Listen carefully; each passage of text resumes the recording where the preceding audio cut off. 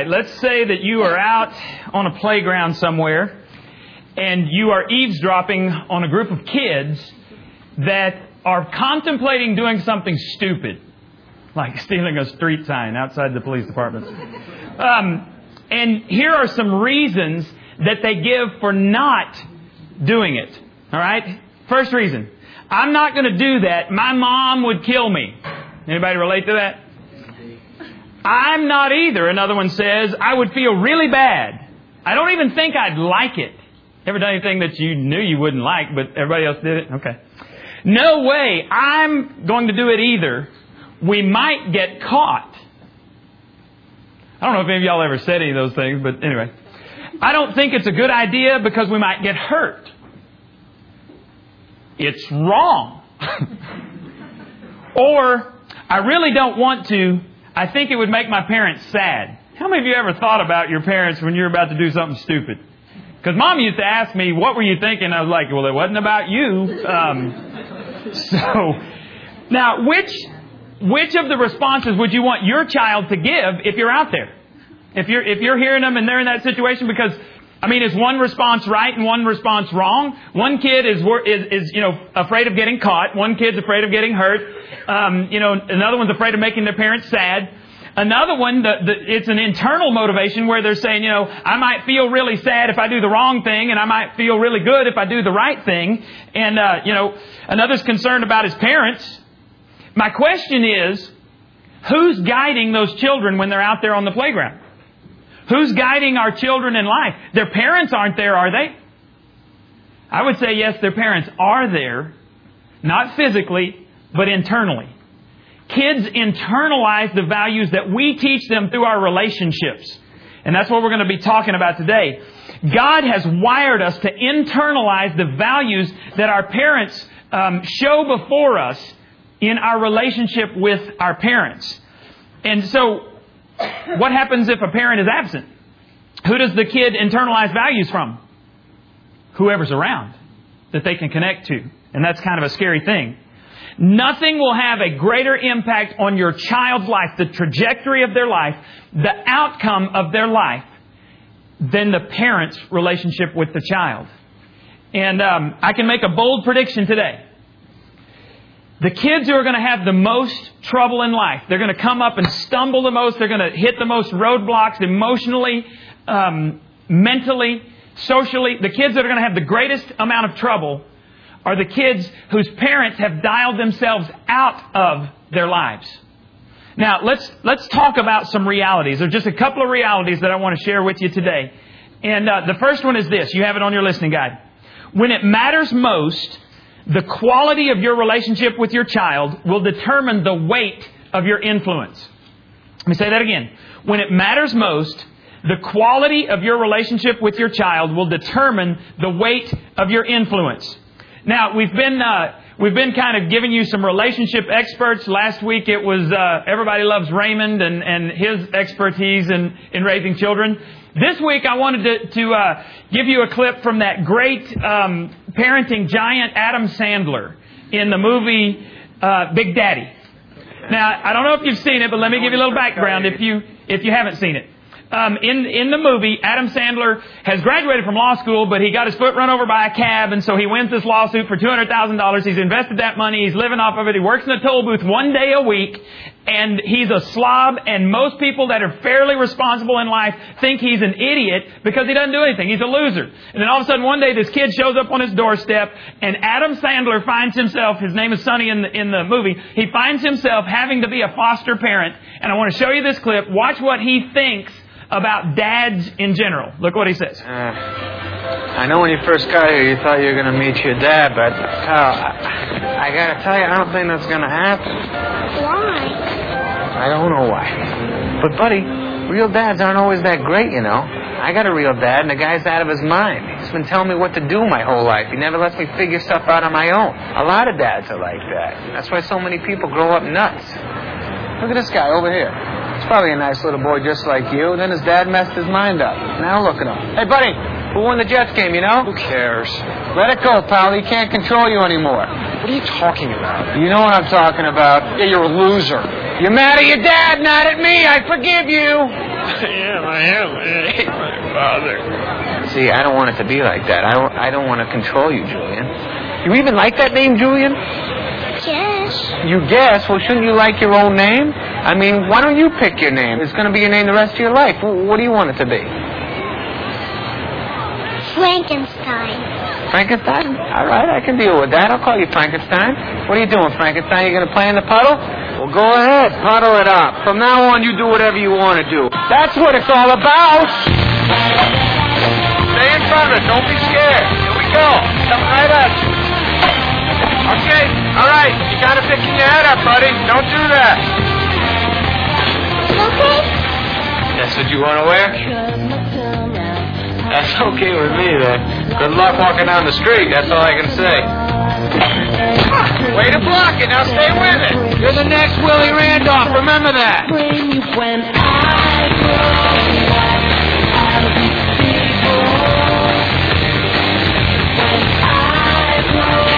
You'll be the only kid your age with a slingshot, I promise. Go have some fun. Shoot a few beer cans or something like that, all right? Like that?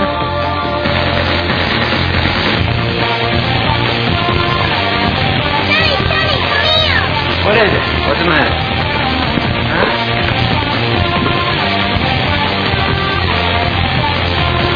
Let me have that. Go to your... He says there, go to your room or do whatever you want. Now, in the movie, he says that his dad was controlling, and so he was going to let Frankenstein do whatever he wanted to do. He could dress however he wanted to dress, and you can guess that leads to problems, and then later he has to reel him back in, and so there causes a whole bunch of problems in the relationship. Now, I showed you that because I want you to think about something. I want you to think about your relationship with your parents. How many of you still ask, and this is not a bad thing, by the way, so I want to just preface it with that. How many of you still ask your parents' advice when you have a major decision to make in your life? Let me see your hands. That's like 4 of you. Okay, that's good, and I'm encouraging you. I'm saying that's a good thing. Let's just do the opposite. How many of you do not ask your parents' advice when something's coming on? I mean, this is my hand. Okay, some of you haven't figured out that was one or the other, but anyway. Okay, now let's just ask it this way: if your parents were to call you right now and offer some advice on something that's going on in your life, would you take that advice or would you just totally blow them off? I can tell you whether you would take the advice or not by the relationship that you had with your parents. The quality of the relationship that you had with your parents growing up determines their influence in your life right now. Make sense? All right.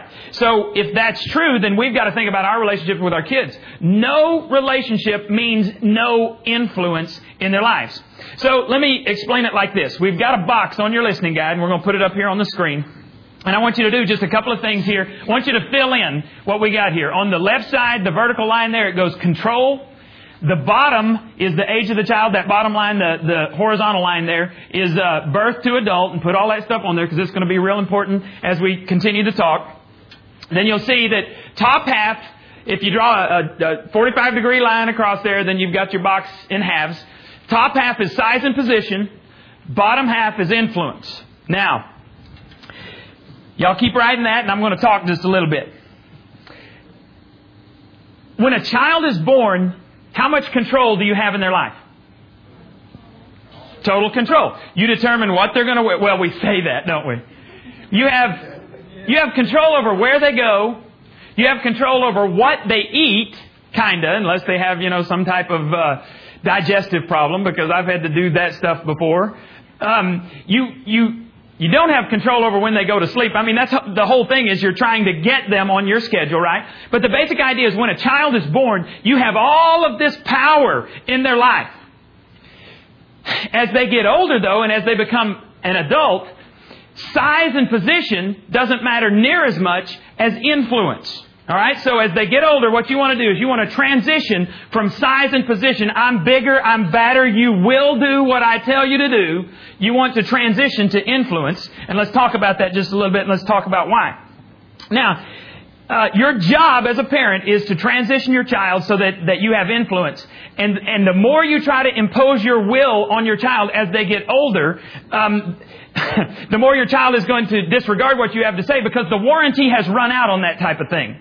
The logical result of this path is that the influence that you want to have in your child will be non-existent when they need you the most. And when do your children need you the most? When they are making the most important decisions of their lives, the decisions that will impact the rest of their lives. Now, I want you to do just a little bit of crowd participation today. I want you to tell me, what are some of the most important decisions that teenagers are making? Let's start with 11, 12, into the teenage years, on up into the adult years. What are the most important decisions that they are making that they may not be ready to make yet? Somebody give me one. Financial, okay, as you're getting older, because Shara's in the college age and she's saying, financial decisions, we got to do what? Okay, we'll get to that one. That's a big one. But she was saying financial decisions, so we need to help them transition into those financial decisions. And she was one that raised her hand that she still asks her parents' advice. The one up here is sex. Let's even go back a little bit further, a little bit earlier. What kind of friends they have, right? They may not make the right choice on friends. But then we've got who to date. How far is too far? You get up into what college they're going to go to. Any others? Can you think of any other decisions that they're going to have about that time? Marriage. Should I get married? Should I get married to this person that I'm dating, right? Any others? Drugs. Should I use drugs? What'd you say, Dave?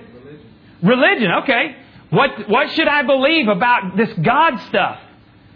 So, should I get married? Should I have kids? How should I raise my kids? Should I buy? Should I rent? All of these decisions that you want to have influence in your kid's life. But if you don't have a relationship, if you don't dial up your relationship with your child, you will not have influence. And see, what we tend to do, we tend to rate ourselves on external things. This week, I'm standing in the bathroom talking to my mom. She's fixing her hair, and I was washing my hands, and we have 2 sinks in there. Back when I was a kid, we didn't. We had 1 sink there, we had 1 bathtub, and then we had another bathroom back in my brother's room, but it was just a half bath. So we had a 1.5 bath for 6 people, 4 children, 2 parents. And I'm standing there and I'm looking at my mom. I said, Mom, how in the world did we make it when I was a kid? I said, I'm the baby of 4. I said, I didn't know that we didn't have a lot of money. And I didn't know that 1 full bath was a problem for 6 people. How did we handle it? She goes, we thought we were doing great. Because Mom is the oldest of 8 children. So there were 10 in her family. They lived on a farm. Mom starts telling me all this stuff, and I'd forgotten this. She said, Doug, we took 1 bath a week in a wash tub in the kitchen. We used to heat the water on the stove and pour it in there. And all 8 children who lived on the farm took a bath every Saturday night so they'd be ready to go to church on Sunday. And I was like, dude, I do not want to be the 8th person that gets in that water. And Mom said, we didn't know any better. Can you imagine how skanky that is? I was talking to my kids about that. That's just nasty. And then she says, we didn't even have running water in the house. We had an outhouse. Well, my girls yesterday, we were at the soccer game and they had to go to the bathroom in the little porta potty. And I said, because Rachel's looking at me and she's like, what's an outhouse? And I said, well, it's a porta potty without the chemicals to make it smell a little bit better. She goes, ew. So my mom and dad did better for us than they had done in their childhood. And that's what we tend to rate ourselves on. Well, we have indoor plumbing and we've got a roof over their heads and they've got better toys than I have and we've got, 3-bedroom, 2-bath, 2-car garage. And we do all of those things. We rate ourselves on how many external things we're giving our kids. But there will come a time in your kid's life when you trade every one of those external things for influence in their lives. So we got to be sure that we rate ourselves on the right thing. If you are not pouring into your child the relationship side, because the real question ought to be, do I have a better relationship or a fuller relationship with my children than my parents had with me? Because if not, I'm robbing them. And I'm actually messing up their future unless I pour into them. And the longer you try to use size and influence, the less your kids see you as relevant. Because you're always going to have that over them as long as they're living under your roof. Well, you are under my roof. And I can hear myself saying this, even as I'm telling you we shouldn't say it. Because you can control a car even when they're in teenage years. Well, I'll take the car away from you. And you got the money. And you can use size and position. But the longer you do it, the less relevant you are to your children. Because controlling them isn't really the issue. Now, what happens when parents tend to realize, and you've seen this, what happens when we realize that we're losing influence in our kids' lives and that size and position isn't working so much anymore, what we do is we tend to resort to guilt and bribery. So have you ever heard this? Well, I can't believe you'd rather go hang out with your friends instead of come see me because I worked all my life to provide all the things that you... When I would come home from college, I don't know why I came home. It wasn't to see Mom and Dad. It was to see my friends. And Mom would get so upset with me. And she would pull some of that stuff. I can't believe you'd rather... And I'm like, if you'd shut up, I might stay home a little more. Because that doesn't work, does it? The guilt thing doesn't work. Or they'll try bribery. I have something nice for you, but you'll have to come by to get it. Right? I mean, they don't just leave it on your doorstep or send it to you. Or when you have kids, I bought something your kids will love, but you must come and spend 3 hours at my house. And at the end of the 3 hours, when you're about to leave, I'll give something that will light your kids' eyes up. Does that work? Does that endear you to them? They're going to probably play this back for me when they're older and they have kids and I try to bribe the grandkids to come see me. So I know this is going to come back and haunt me, but that's all right. It doesn't work. And so there's got to be a better way to do this parent thing, to dial up our relationship with our kids so that they want to hang out with us. And the better way is God's way. Look at this verse from Ephesians chapter 6. 2 weeks ago we mentioned it in passing, and I want to look at what this says. It says fathers, and you can add mothers here as well, because the instruction is to parents. Fathers and mothers, do not exasperate your children. Instead, bring them up in the training and instruction of the Lord. Now, God chose you to be your child's parent. If you don't have children yet, you're more than likely 90% of all people in the United States get married at some point. And so you're probably going to get married. You're probably going to have children down the road. And so if you don't have them yet, God has a plan for you in the marriage and in the parental area. And when God chose you to be a parent, what that means is God chose you to be His hands, His voice, in dispensing His grace and truth to your children. And the incredible thing is the God of the universe is ready to help us. It's not like He's sitting up there on His throne with all power, to speak the world into existence, with the power to say to Jesus, come back from the dead, and He comes back from the dead, to say, let there be light. I cannot imagine my words having that much power. If you're a parent, your words don't have that much power. You can tell them over and over to do something, they don't necessarily do it. But God's Word, He just speaks and things happen. So the God of the universe with all power isn't sitting up there going, wow, I've never seen that behavior before from a child. Don't know what you're going to do about that one. See you later. God doesn't do that. He is ready to help us, but we disregard His Word. Most folks that I come across, even folks that have been Christians for a long time, do not spend any time reading God's Word. And so it makes sense that you don't know what God is trying to share with you because you're not in His Word. And because of that, because of what we've been talking about, in a few weeks we're going to do a series called Authority Issues. One of the authority issues is God's Word. And we're going to have a plan where we start reading just the first 4 books of the New Testament. Matthew, Mark, Luke, and John. We're going to try to get through those 4 books as a church by the end of the new year. And we're going to have little, trivia questions each week to see if you did your reading, and if you get it right, if you're the first one to get it right, you'll get a Bible bar. And we've got to bring back Janie talking about the Bible bar when we did the Janie show. If you remember that, it's good stuff. But anyway, we've got these authority issues and we don't pay attention to the Bible. Here's what the Bible says specifically about raising our kids. Exasperate means to abuse your position. It means to abuse your size and position to get your kids to do what you want. Ever done that? Ever had it done to you? You will do this. Remember my dad and my brother when he was a teenager squaring off, and I thought they were going to go to blows. And I was scared to death. I'm, wide-eyed and just going, oh no, Dad's going to deck my brother. Didn't happen, but it was a size and position issue. How does it make you feel when someone forces you to do what you're supposed to do? Is that a good thing? Is that something you look forward to? Our kids don't either. You probably got angry. And that's what it means to exasperate your children. You abuse your size and position. You alienate your child. One way we do that is that we're big enough when our kids are small, we're big enough that even when we're wrong, we're right. And the best way to reconnect with your child is to go and admit when you're wrong. And that's a pretty amazing thing to see how ready your kids are to forgive you and reconcile the relationship when you've done something wrong. Pretty amazing deal. Or when you're right, you express it in a way that it beats your child down.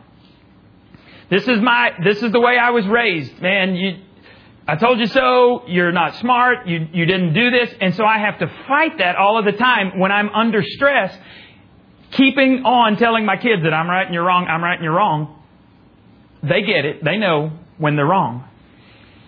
We've all used our words as weapons to get people to do what we want them to do, and it's not very effective. And the older our kids are, the less influence we'll have in their lives because they'll just think we're irrelevant. And that's the last thing we want as parents. So a better way to get through to kids, and I'm telling you this not because I'm good at it, but because I've seen things. I was a youth minister for 19 years, and I've seen teenagers after teenagers come into my office, and the ones who are the biggest successes in life, their parents figured out some of these things I'm going to share with you. A better way to get through our kids is to validate them as people. Affirmation comes less from lectures and more from empathy. Okay, let me give you an example. Which statement would you rather hear when you're going through a crisis in life? First statement. Gosh, this is from somebody who's supposed to be very important in life. I can see that you are really sad about that. It must be really important to you. Or, how can you be so upset about something so stupid? Which one makes you feel better about your relationship? A or B? Yeah, that's a no-brainer. But we forget that when our kids are growing up, everything is a big issue to them.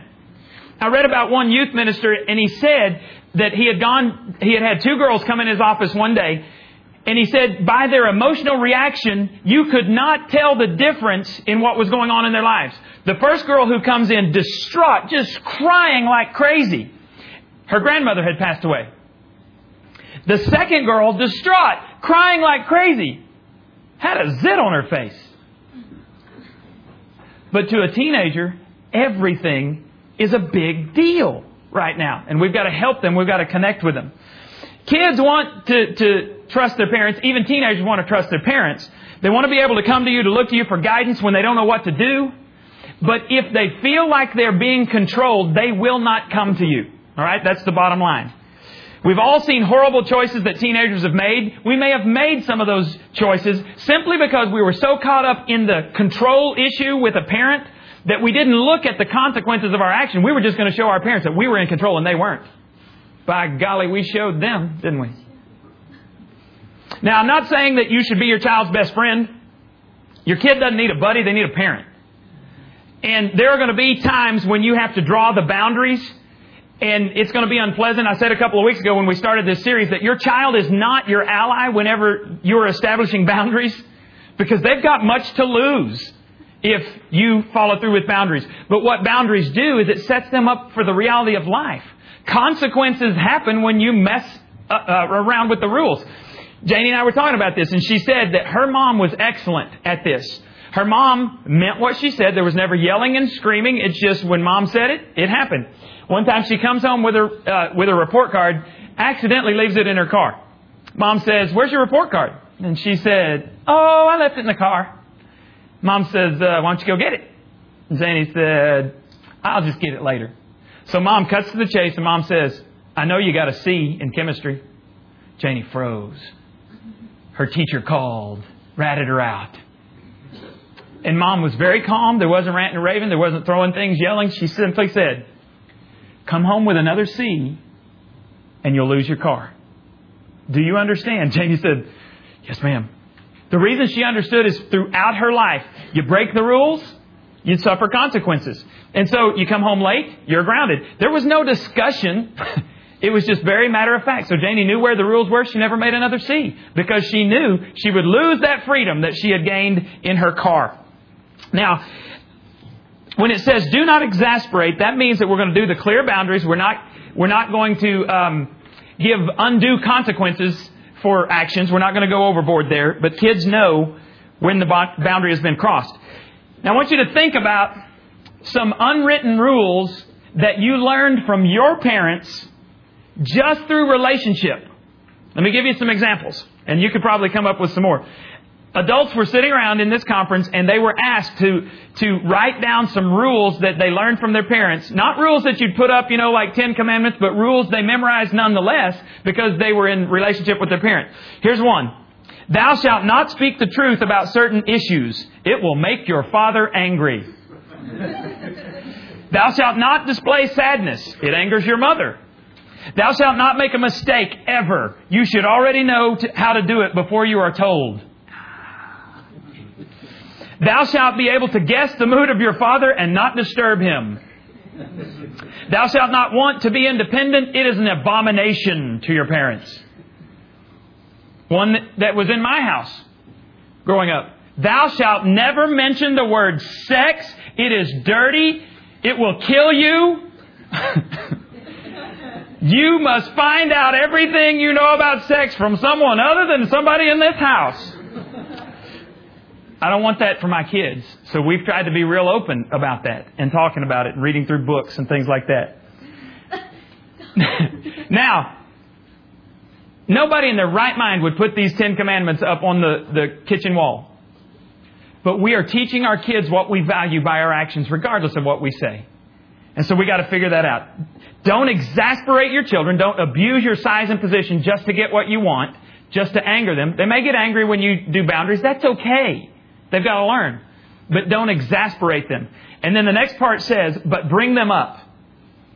Bring them up is kind of a gardening term, where a gardener, a good gardener, not me, but a good gardener will nurture that plant. They will care for it. They will nourish it. They will make sure that it gets enough sun, that it gets enough water, enough fertilizer, whatever else you do with a plant.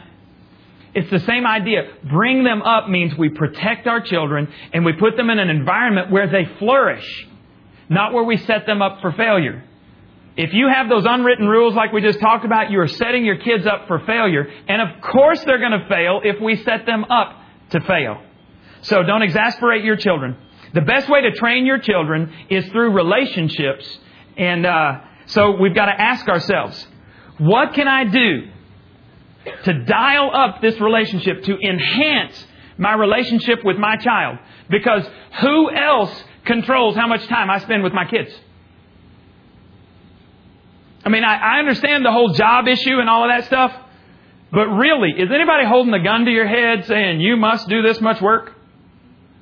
Right? Okay, let's look at the second reality. Your relationship with your children will impact the quality of their future relationships. Your relationship with your children will impact the quality of their future relationships. That includes their relationship with you. All right, I want you to watch this next clip and see what Adam Sandler's dad thinks about him. Your Honor, my son doesn't have health insurance. He doesn't know how to boil an egg. He filed for Social Security at the age of 30. He is a drain on the economy, on the country, and most of all, on me! Your Honor, to give this young man custody over another life is not only wrong, it's insane.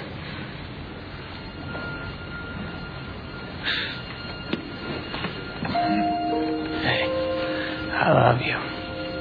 What? You don't have to be scared. It's all right. What are you talking about? I'm not scared. If I get custody of Julian, I'll be his father forever. And that scares you because you think there's a good chance I might fail. Sonny, it's more than a chance. It's a certainty. You're wrong, Dad. You can be scared that I might get pickpocketed in a bad neighborhood or I might break my leg skiing, but don't be scared about me being a dad because I will not fail at that. I can't. I love this kid too much. I love him as much as you love me, Dad. And I'm going to give him advice and I'm going to guide him and I'm going to be there for him whenever he needs me. I'll fly to New York to be at his court case, even if I disagree with why he's there in the first place. Sonny, you work in a toll booth. Don't be scared about me making money. I am in love with a beautiful girl who makes plenty of it. She'll be my sugar mama. Oh, I got to get me one of those. I know this is the right thing to do, Dad, because I would die for this kid, just so he wouldn't have to feel 1 ounce of sadness. That's why you're here right now, to protect me, to be scared for me, to be a good father. And that's exactly what I'm going to be.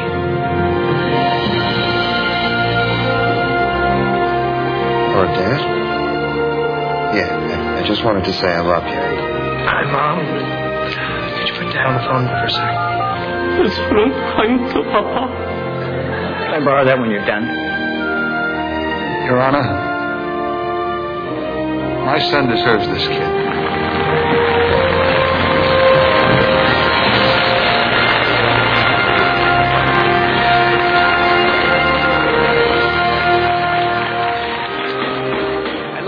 Only in Hollywood can a lifetime of regret and everything be made up in 30 seconds. Everybody's calling. I thought that was just too funny. Mom, let me talk to Dad. When you make a deposit of time in your kid's life, it's like investing in all their future relationships. The most emotionally healthy people I know are ones that connected with their parents, or at least with a significant adult in their lives, and they had a consistent deposit of time over a long period of time when they were growing up. So giving of your time to your kids is investing in their emotional health. And emotionally healthy people generally have emotionally healthy relationships. Vice versa is also true. People who are unhealthy emotionally generally do not have emotionally healthy relationships. So when I invest in my kids, I'm actually investing in all of my future relationships as well. Because when you get married, you marry the whole family. And there's all kinds of stuff there. That's a sermon for another day. Now, what I want my kids to be so emotionally healthy that when an unhealthy emotional person comes along, they just look at that and they go, I'm not even going to waste my time with that, because I'm impacting my future in-laws by the time that I spend with my kids. Some of you are parents in here and you're thinking, I wish I'd known this. Anyway, we'll go on. Our investment of time in our kids' lives greatly impacts their moral choices. And their moral choices are going to impact their emotional health. And so it's this whole cycle. The more I pour into my kids, the more I'm impacting their future, the more it impacts my future. And if I abdicate my responsibility to my kids, I set them up for relational difficulty in the future, which means I set myself up for relational difficulty in the future, because I intend to be involved in my kids' lives as long as I have breath and as long as they have breath. So I better spend some time figuring out how to make relationships with them better. All right. 2 non-negotiables and we're done. 2 non-negotiables when it comes to our kids. Number 1, our kids want to feel accepted. Now later I got to thinking, probably a better term here, go ahead and write this other term, is connected. I didn't give this one to Alex ahead of time. Connected. When in doubt, connect with your child. Connecting with your child never hurts, usually helps, and sometimes it is the very key to resolving whatever the problem is. But when an unsolvable problem seems to come along, the best thing you can do is take steps to move toward your child, to connect with them relationally before you ever deal with the problem. That's not what we do as humans, is it? We want to deal with the problem and forget the relationship. But if we'll move toward them to connect with them, especially in the teenage years, then that will help them get over whatever this unsolvable problem is. Because when you think about it, that's exactly what God did for us. God looks down on us and He sees people who cannot. It is impossible for us to get to God on our own. So God looks at Jesus and He says, I need you to go and make a way for them to get back to me. He didn't ask you to clean up your act. He didn't ask you to solve your problem before the relationship was reconciled. God went all about the reconciliation, all about the connection with us before He ever began to deal with the problems. And so that's the model of the perfect father. Did a series years ago for teenagers called A Dad Worth Trusting. And we're saying regardless of what your parent is like, here's God. And He's a dad worth trusting. And He loves you so much, He'll connect with you before He ever tries to tell you what you ought to do. That's a pretty good model for us as parents to do as well. That brings me to the second non-negotiable. Our kids must have our time. Who else controls this dial in your life? You hold the key to how close or distant you become to your child. And in a child's world, time equals love. They're looking at our actions, and if we don't give them our time, then they conclude that we don't really love them. And they'll very quickly determine what you think is most important by where you spend your time. And I'm not trying to make you feel guilty. No. That's not the purpose of today. Purpose of today is you'll examine your life and you'll say, I'm going to do whatever I can to dial this dial higher so that what I have at the end of my child's life is influence. Because all the toys don't matter. What kind of car they drive doesn't matter. As we're driving all over the panhandle of Texas, filming different things, talking about different things, man, the memories just flooded back. I had two of the biggest pieces of junk to drive that you would ever see. And I didn't care because it was transportation. And I'm not kidding. My Toyota Corona, and I said that correctly, Corona, it was before the Corolla, before they even made them. When I got it, it had blown up on the side of the road. I know it's beer now, but it was a Toyota Corona back then. My dad says, come on, Doug. And I was like, where are we going? He said, we're going to get your car. And I'm like, sweet. And I said, where is it? And he said, it's burned out on the side of the road. And I said, okay. So we drive out there and we hook it up with a chain and Dad tows it back in. Dad gets it running. And I am not lying to you. Sucker would go 40 miles an hour top speed down the biggest hill you can find in the Panhandle with a tailwind. And it was so bad, my older brother, one time we'd gone out to the river and we were coming back. I was telling Alex this story. We were coming back up this hill back into Borger. And I mean, Borger doesn't have hills. It has canyons. You know, it's holes in the ground. So you drive down in the canyon. We're coming back up and my brother, so I was 16. He would have been 28 at the time. And we're driving up and he goes, dude, do I need to get out and push so we can make it up the top of this hill? I said, man, don't be jacking with my transportation because this is freedom for me. I never raced or anything because who am I going to beat, you know?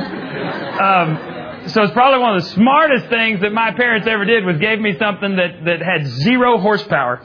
It was almost Fred Flintstone. In fact, you could see through the floorboard. I'm not kidding. Somebody had put a different transmission in as a standard, so they had to cut a hole to make it fit, and the stick shift would come over and hit your knee when it was in first gear. And if you weren't careful, the stick shift would come off, and I mean, you're looking down at the ground. So I almost had the Fred Flintstone thing, but that doesn't matter. What car I drove didn't impact me. What impacted me more was my relationship with my parents. And I've been trying to spend a lot of time making up for some of the stuff that we didn't have when I was a teenager. Some of you are going to think this. You're going to think it's too late. I've already blown it. And the reality of the situation is you may have. Because it's their choice when they're an adult.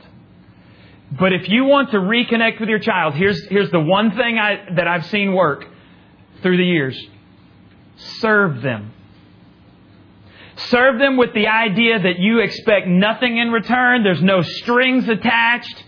I mean, we talk about this in Celebrate Recovery, that when we make amends, when we go to somebody and we ask for forgiveness, we have to ask for forgiveness expecting nothing in return. If you'll serve somebody that you've lost a relationship with just a pure heart that you are serving God, and you'll do that consistently over time and never expect anything in return, I've seen that melt the hardest heart. My wife has the gift, the spiritual gift of service. And I have seen people respond to her because she served them and loved them into the kingdom of God when the best sermon would not have touched them. Service melts hard hearts. And so if there's a relationship you need to reconnect with, then I want you to serve them. Now, here's really a selfish motivation for me spending time with my kids. It would melt my heart if when they're older, they have families of their own. If they can't wait until the holidays. Because they can't wait to come hang out with me and Janie. Right? The only way that's going to happen is if I connect with them now. So I want you just to bow your heads as we finish up here.